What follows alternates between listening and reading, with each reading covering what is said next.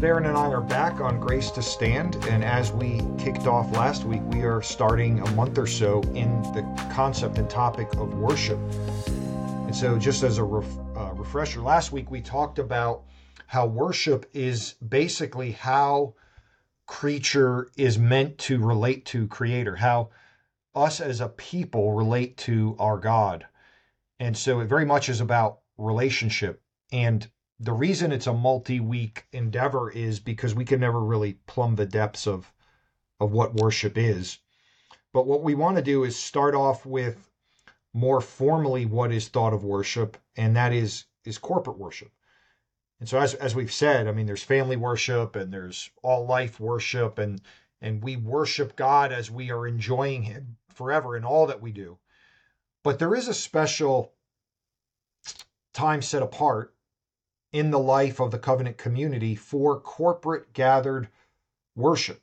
And so for Christians, we call that the Lord's Day, and we're going to obviously get into all that. But chapter 21 of the Westminster Confession, so more solemnly in public assemblies which are not carelessly or willfully to be neglected or forsaken when God by his word or providence calls us to that. And so there is still this idea that we come together in worship, Darin. And as we've said, for the Christian, that fourth commandment, the Sabbath commandment, becomes the Lord's Day. And we've done episodes on that. But what are some introductory concepts or remarks you would have to make about why Christians come together on the Lord's Day? Well, I think there are just so many reasons for that. But there's a great quote that I remember from Matthew Henry, the great Puritan and commentator on Scripture, and he says that when we take God for our God, we take His people for our people. And so, in other words, we are not just saved merely into Christ individually, although we certainly are. We are saved into Christ individually, but we are saved into God's people, and we're bound for the promised land where we will, with all of God's people, be glorifying and enjoying Him forever. So gathered worship on the Lord's Day is preparatory for that, and it also is a foretaste of that, and it equips us to be worshipers of God in spirit and in truth as we go throughout the ordinary tasks of our week. So, it's very easy for us to get into the sort of rhythm of modern life where we think that Monday morning is the beginning of the new week because that is the beginning of the work week. But really the beginning of the week is Sunday, the Lord's Day. And so we gather for worship on the Lord's Day at the beginning of the week. And what we're doing there is we're sitting under the Word of God.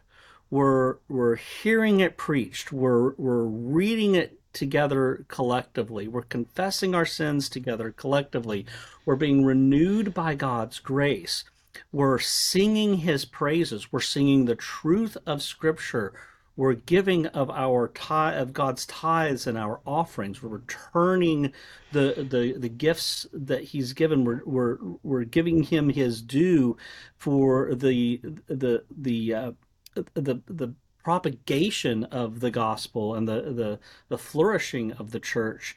And that's how we begin our week, so that as we go through Monday and Tuesday and the following days, we're doing the same thing in our ordinary life. So what I said last week was that gathering for worship on the Lord's Day with God's people and being edified by those ordinary means of grace, which we'll talk about later on, is sort of the hub from which the spokes of all of our life of worship flow. I love that. I love you saying that. Yes, that's such a great illustration and analogy. And so, yes, for the Christian, the first day of the week is when we rest. And I think that really is supposed to set up the paradigm for the Christian life, that we are resting and receiving. That's what our confession Right. says about what faith is, that we're resting and receiving Hmm. in Christ's work on our behalf. And so rather than working a hard week and then resting, we rest first, and that fuels us and fills us up for the rest of the week, as Right. We Darin is saying. ultimately in the gospel we rest in it, right? Which is where we express our faith in Christ, the faith that God gives to us. He implants in us and he enables us to employ. But that faith is first a rest in the work, the person and the work of Jesus Christ. And in response to that, to his work for us, we work. But before it's work, it's rest. And so the whole week starts off that way, right? With the Lord's Day being a day of rest and worship. Yes, and I think what's neat about that is because Hebrews 4, tells us, we have our rest, we have our Sabbath rest in Christ. And many people say, well, then that then spiritualizes the Sabbath completely for the Christian, but it's still a commandment in the Ten Commandments. And so we have to do something with that. It still has to have some kind of relevance. And I think it's because we're not Gnostics. We're not this hard separation between body and soul. And so as we rest physically and then have physical energy for the tasks ahead, we also are resting spiritually, which helps us to then walk by faith throughout the week. And so there's both a spiritual component and a physical or material component to that. And it's really hard for modern people, particularly type A people like myself. Like, I don't like to rest. I do like to rest, but I don't like to rest. You know what I mean? It's like I want to be going, I want to be doing, I want to be accomplishing. Like Sunday is. You said it the other day, and it really resonated with me. It's almost like it can become or has become Saturday part two. And so there's all this stuff that I need to get done, want to get done, fixing things, building things, working on things, preparing for things. And there's just all this stuff that we have to do. And even that becomes, sort of cyclical, like the week becomes cyclical. It just never seems to end. And yet God gives us this time and says, no, rest, receive, recharge, restore. It really fights against our what's in our nature. Think about the way that God made us, right? Like we spend, I don't know, if you're doing what the experts say you ought to do, you're getting 8 hours of sleep every night. That's a substantial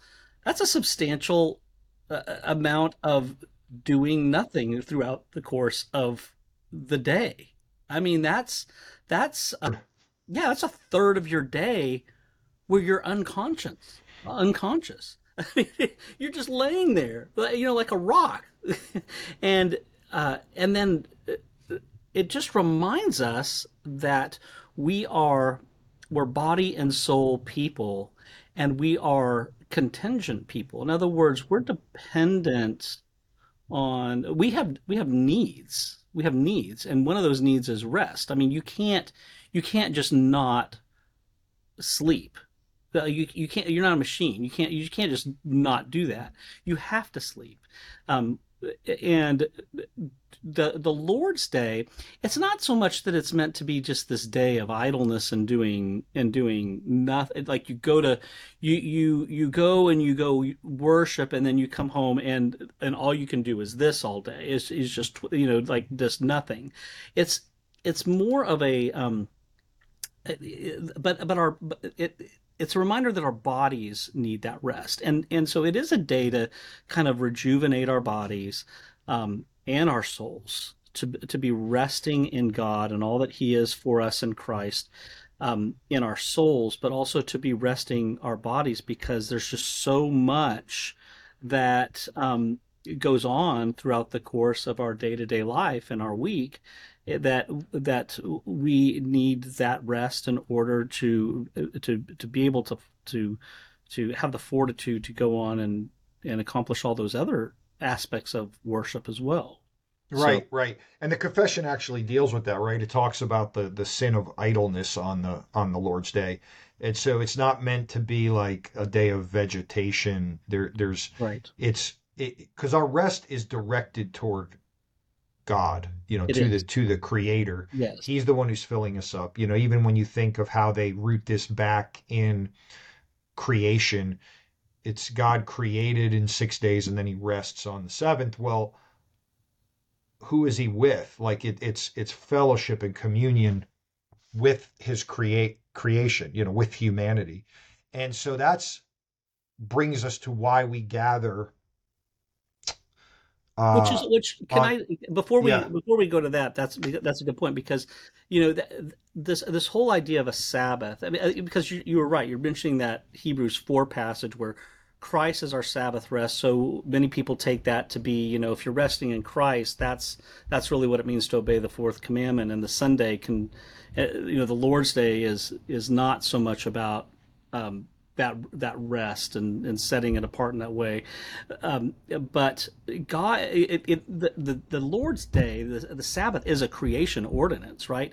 In other words, that when God created the world, He rested on the seventh day.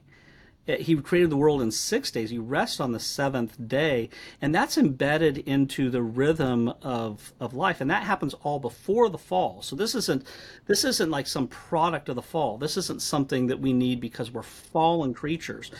If sin had right. never entered into the world, that we would still be working. It wouldn't be toilsome. We would still be working, but we would still have that day of rest. And so it is a perpetual thing because it's a creation ordinance, and it's something that we need to remember that we cannot just be machines, no matter how type A and work oriented you are. Setting apart the Lord's Day to be dedicated and different, dedicated to the Lord to be different, and a day of physical and spiritual rest is really something that God gives us for our own benefit. Yes. And so how do we get to this concept of worship on the Sabbath? Because we're trying to Mm, talk about corporate sure. worship here. Is that's just the model we see in the New Testament. Now we know Right. that the Jews, I mean, they were commanded to rest on the Sabbath, and that was the seventh day, and yet both in their extra biblical writings and in Scripture, we see on the Sabbath there was gathering at the synagogue. There was God's people coming together, and certainly around festivals around the temple. But in Acts chapter 20 in the New Testament church, it says, "On the first day of the week, when we were gathered together to break bread." I mean, so Hmm. there's, sometimes people are saying, well, where in Scripture does it say I have to X, Y, Z? But the Bible often doesn't teach in overt imperatives. It teaches by patterns and rhythms also. So the narrative portions of Scripture show what is expected. And so we have this concept of the first day of the week. Of course, we hear of that when Mary Magdalene came to the tomb on the first day of the week. And so then the Christians are gathered on the first day of the week. And as it started off as a religion out of Judaism, the further we get from that separation with Judaism, they stop meeting in the synagogues and they are meeting on the first day of the week. And of course, we see that called in the New Testament the Lord's Day. And you even see that in Right. Revelation. Like I was in the Right. Spirit Mhm. on the Lord's Day, John says. Right. Hmm. And so there is a transition that happens and but not And just it's for very organic vegetating. too, right? It's very Right. It is organic. Like this it the 11th commandment came down from heaven, and it said now it's going to be on Sunday. It was organic because we're resting in the resurrected Lord Jesus Christ. right, Uh, it- right. yes, Um I didn't mean to derail you, but just to, no, no, no, no, yeah, no, I thought that was a good point. Or yeah. Paul in 1 Corinthians 16 too, on the first day of every week, and it talks about a collection being taken. And so things Mhm. occurring on the first day of the week, oriented toward corporate worship. In Acts chapter 2, we see that they gather together in for the breaking of bread and to hear the apostles' teaching and for the prayers and songs. And so we have worship Hebrews 13, of course, do not neglect the gathering together as some are used to. And so when you read the New Testament, you can't get around the fact that the first day of the week was the new Sabbath in the church. It was how the church viewed honoring the Lord's Day, or honoring the fourth commandment, and the Lord's Day became that. And that it included and very much was centered around the gathering of the body with some kind of structure there, a polity, to hear the word of God, to break bread, which is reference to the sacraments. And we're going to talk about that in upcoming episodes, that ordinary means of grace. But hopefully we've made the point that because this is an outflowing of what we see in the Ten Commandments, and as you've said, it goes back to creation. And whether you're talking about the period of creation to the Ten Commandments or the Ten Commandments after, God wants to be approached a certain way. And so Mhm. when we gather for worship, there is a way that we do that. And what are some thoughts you have on that? We approach God in reference to the ways in which he reveals himself in his word. So, how does he show himself to be? He shows himself to be, holy, holy, holy. We worship the Lord in the splendor of his holiness, and we tremble before him. The whole earth trembles before him. He is. He is high and lifted up. He is the King of Kings and he is the Lord of Lords. He is transcendent. His name and his word are above all things. And so we don't approach the Lord on the Lord's Day with some sort of casual Jesus is my BFF, a type of mindset where we just approach him in the same way that we would approach, our best buddy, because our friends are more equals in that respect. We're approaching the one true and living God, and we are completely dependent upon him, and he is dependent upon no one or nothing. God is infinite and eternal and unchangeable in his being and wisdom and power and holiness and justice and goodness and truth. And with that respect, we don't approach him casually. Yet at the same time, he is the one who has come for us. He is the one who was born in a filthy cattle stall. He is the one who has borne our iniquities and our diseases, and upon him was the chastisement that brought us peace. Like, he has borne our sins in his body and his soul. He is the one who took a little child on his lap, on his knee, a child who had nothing, really of earthly value to offer him, and said, "Let the little children come to me." So there's this high and lifted up holy God, but there's this God that's also very warm, and says, calls us to cast all of our burdens upon him because he cares for us. And he is a God who loved us and gave himself for us, as Paul says in Ephesians. And, we can approach God not with a sense of casual, not some sort of casual disposition, but as a father, but a father that's, even if you had the best father in the world, a far better father than him, right?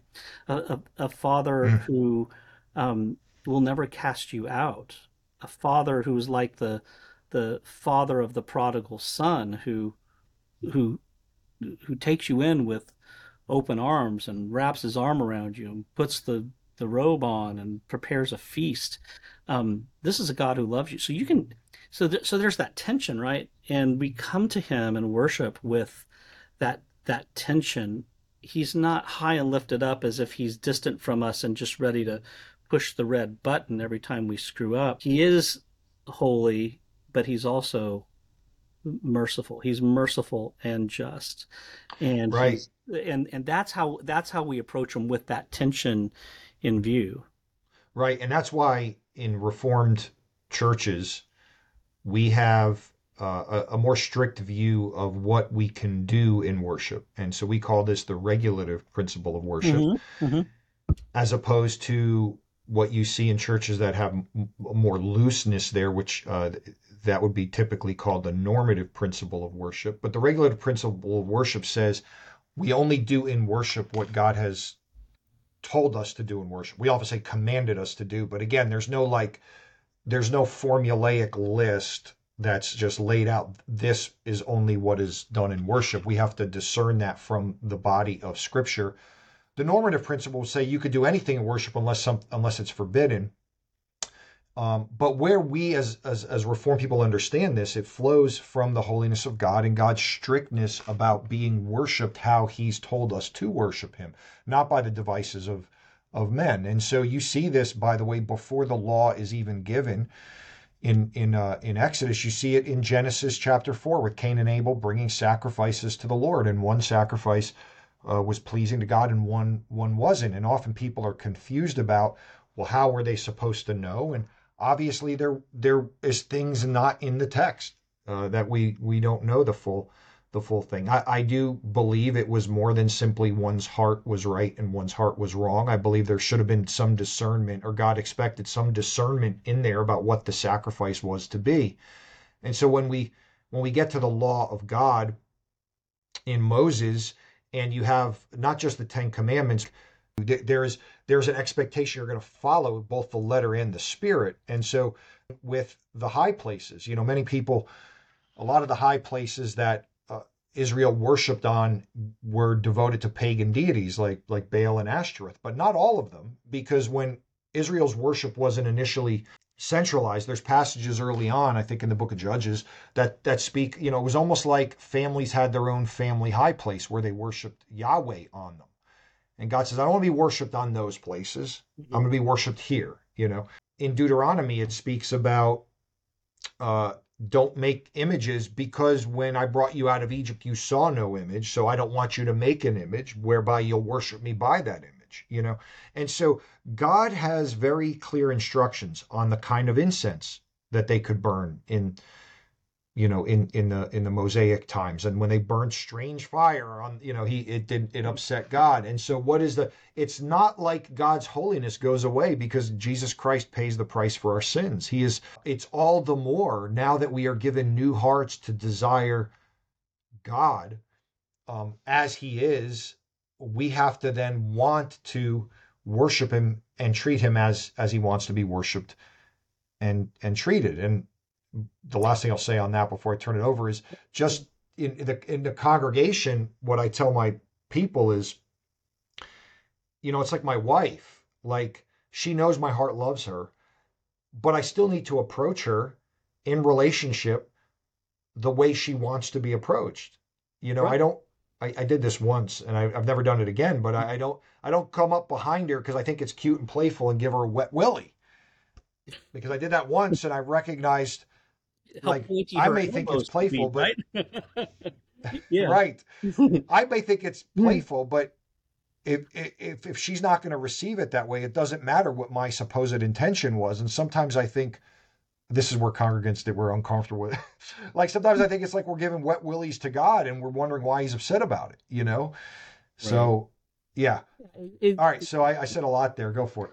Well, no, you're absolutely right. I mean, you see in the Old Testament, some very, you get to Leviticus and places like that. You see very specific ways in which God wanted the temple built, and how big such and such a thing was supposed to be, and how it was supposed to be layered, and yeah, like all the ceremonial laws that you mentioned, and those have been fulfilled in Christ, right? And so there's definitely some sort of discontinuity between the Old Testament and the New Testament. Worship in the Old Testament looks differently than worship in the New Covenant after the death and resurrection and ascension of Jesus Christ. However, there are still principles that we look to in Scripture, and those ceremonial laws, those laws regulating worship in the Old Covenant, pointed to something that we can replicate in the New Covenant. We don't replicate them, of course, in exact form because they have been fulfilled in Christ, but they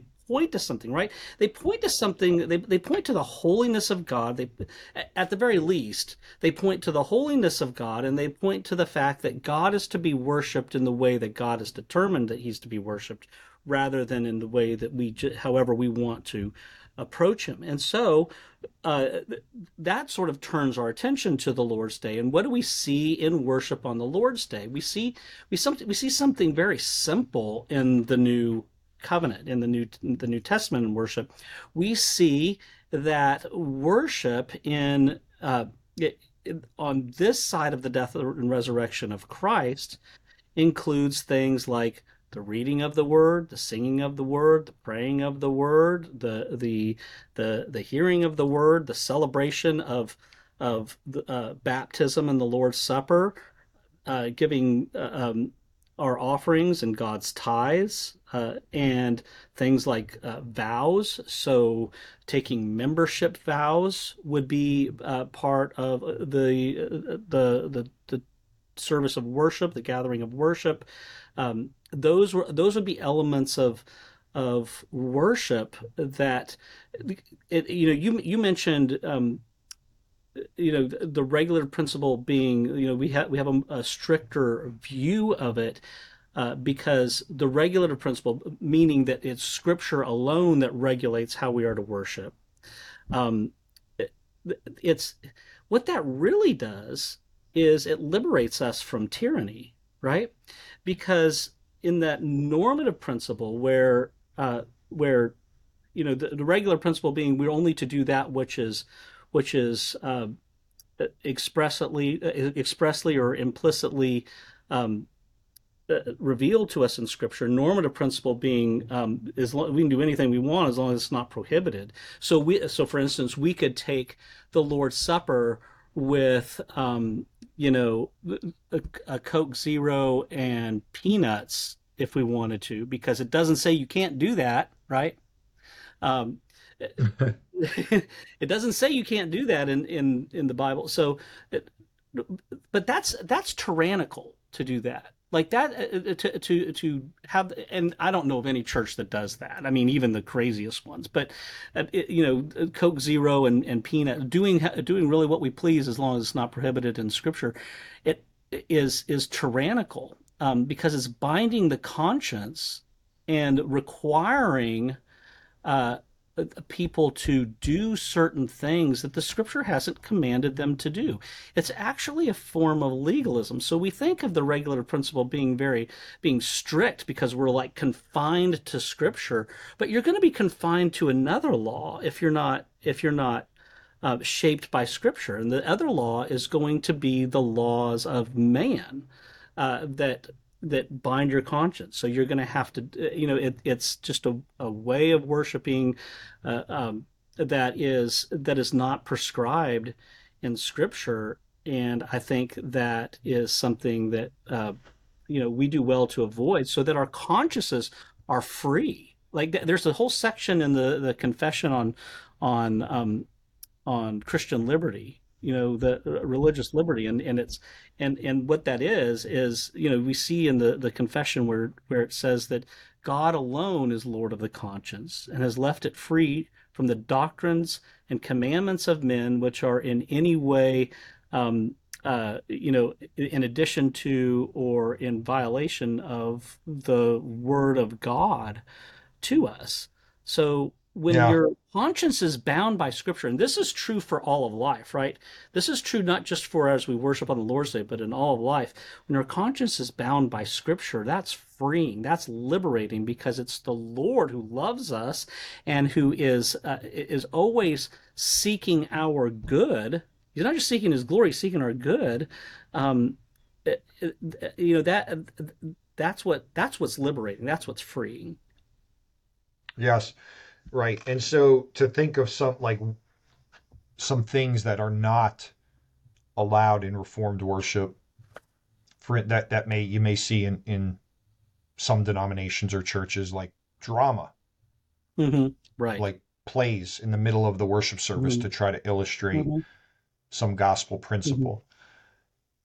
Even liturgical dance, and that one is very sensitive for a lot of people because, well, dance is worship. I agree. You can dance unto the Lord. I know David danced unto the Hmm. Lord, but corporate worship has boundaries to it.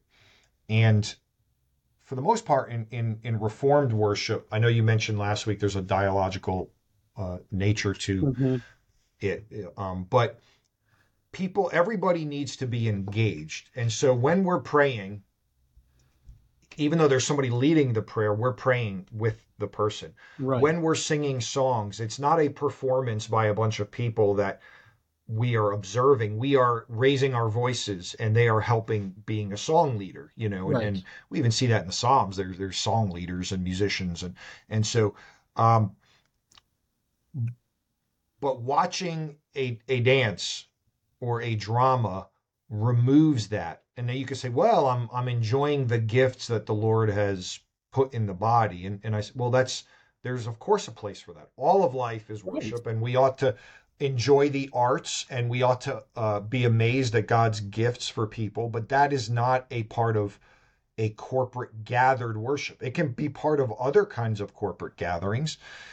We just had a variety show the other night. We will have probably a Christmas concert where there will be other types of things.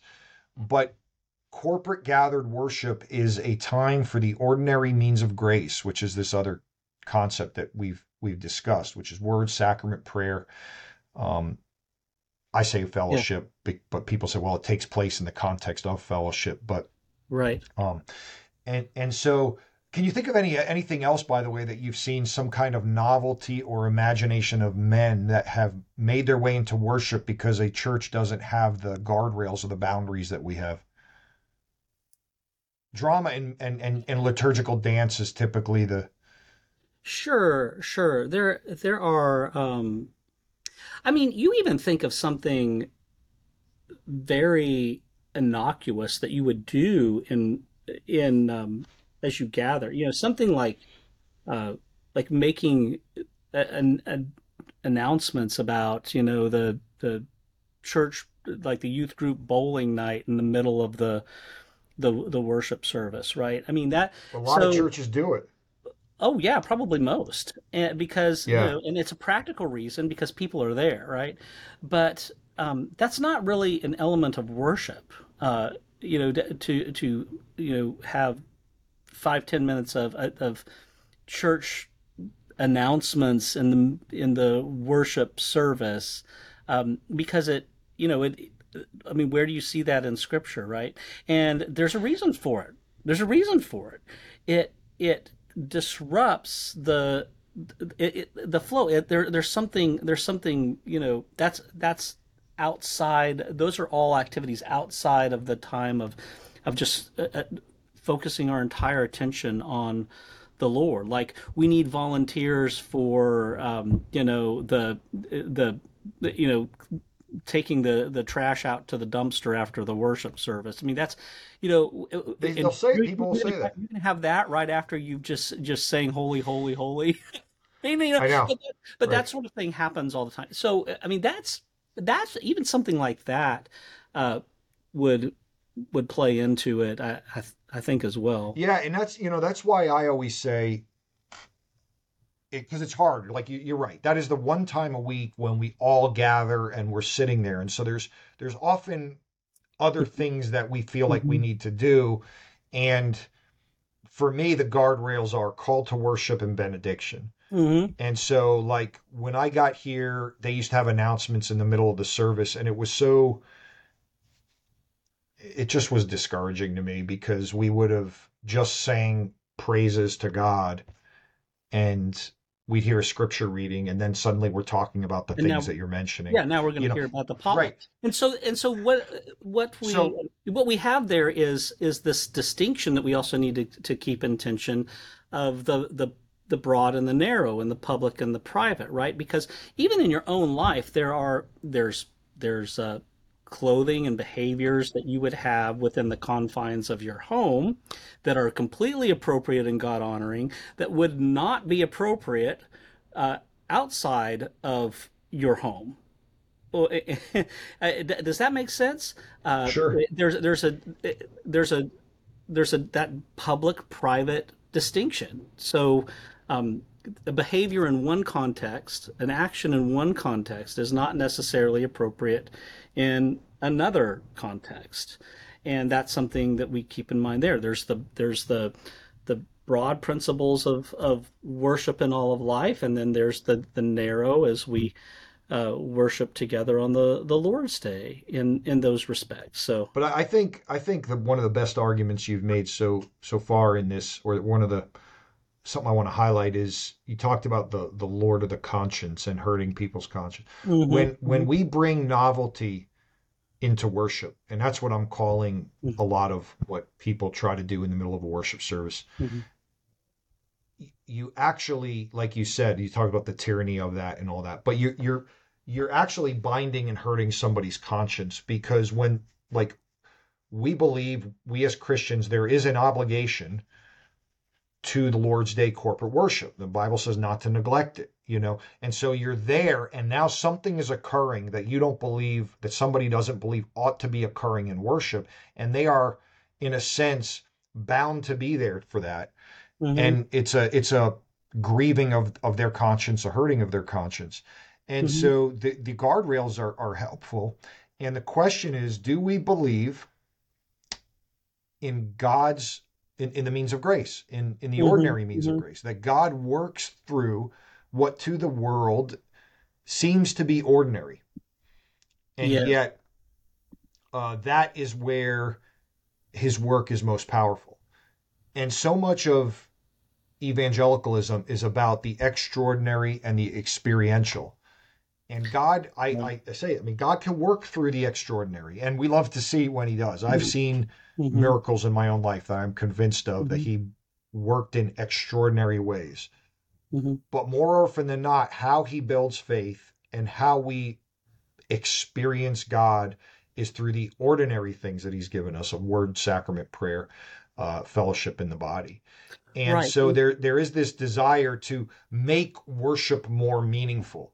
I don't know how you make it more meaningful than word, sacrament, prayer, and fellowship in the body. And we see it again in First Corinthians, where there's chaos going on in the church, and Paul rebukes it. Right, He right. rebukes the chaos. And in a lot of churches, there it's become entertainment in our country, and we need to rightly call it out. But we also need to be grateful for the PCA and what is, for the most part, most churches trying to honor God in this regard. Yeah, right, right. I think that in broad, in evangelicalism, you'll hear uh, many churches saying, calling their worship. It's no longer, it's not a worship service, uh, which you mentioned in our last episode. The rendering of our service to God, the rendering of our expressing our faith and obedience to God, and really doing what worship is, which is giving the glory to His name. Um, there's a movement away from that to the term worship experience, Yeah. which you go to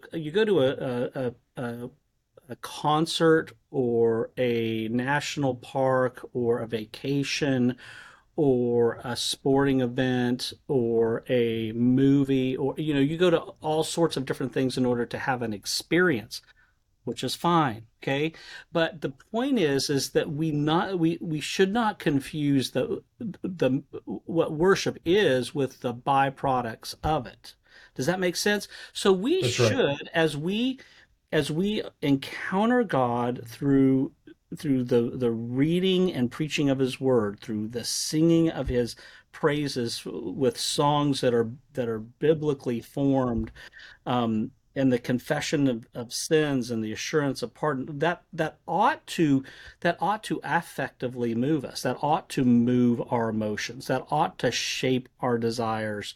That ought to equip us to worship Him in all of life, with not just a mind for truth, but a heart for Him. Right, an Yes. affective. But when you put when you make how people feel being the marker of success. If the marker of a success of successful worship is, I want people to leave here feeling inspired and encouraged and empowered, um, rather than the top priority of worship being giving God the glory due his name, worshiping him in the splendor of holiness, faithfully bringing the word of God to bear upon the people of God, and seeing to it that our worship is pleasing and honoring to God, then you've got everything switched upside down. Right. That And they're doesn't not mean, again, that does not mean that we don't care about the emotions and we're just the frozen chosen Presbyterians. Not at all. What it means is that our affections have a foundation to so that when the hurricane comes into our life and when temptation comes to us, that we actually worship Him in all of life in ways that are glorifying to God, edifying to us, and loving to our neighbor. No, that's right. They're not. It's not mutually exclusive. It's not. Again, it's Hmm. what is the chief end of man? To glorify God and enjoy Him forever. And so Hmm. as we glorify Him and seek to honor Him in all things in Hmm. worship, and to the best of our spirit empowered, faith Hmm. grounded ability, do that to His glory. Worship. It will affect us emotionally, and I think, Hmm. next week we're going to talk about order of worship and the components of worship, separate from the ordinary means of grace. I mean, they include the ordinary means of grace are built into those things, but like the things you said about confession of sin and assurance of pardon, there is a trajectory to Reformed worship. There actually is a liturgy even to the most low church, and I don't say that I mean, there's high church and there's low church.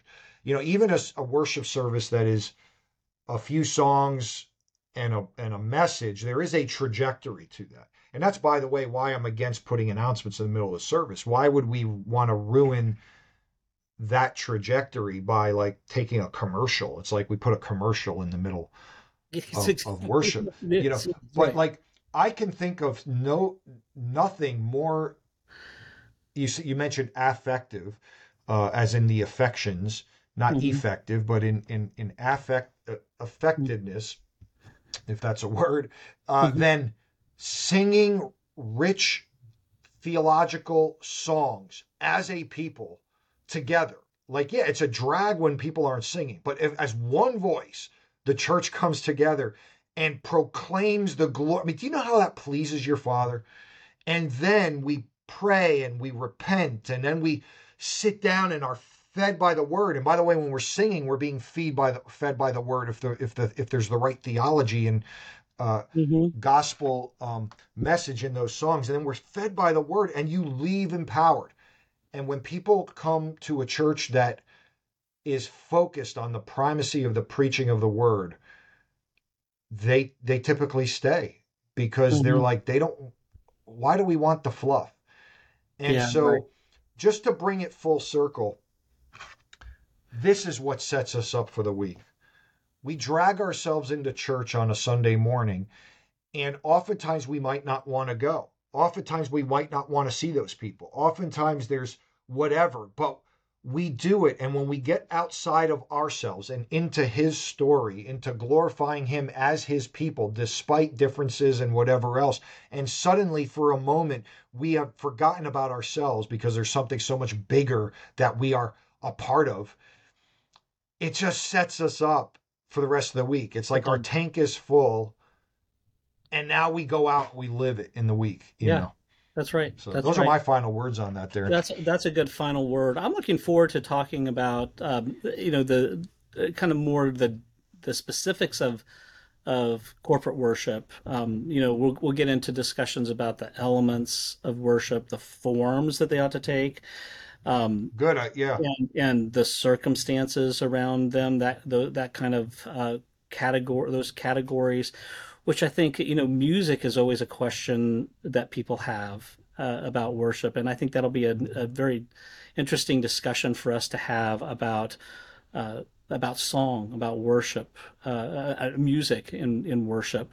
But I'm looking forward to talking about this further, and I really just hope that this helps, you know, helps our listeners to savor who God is, because that's ultimately the Mm. goal. We want to enjoy Him. We want to taste and see that the Lord is good.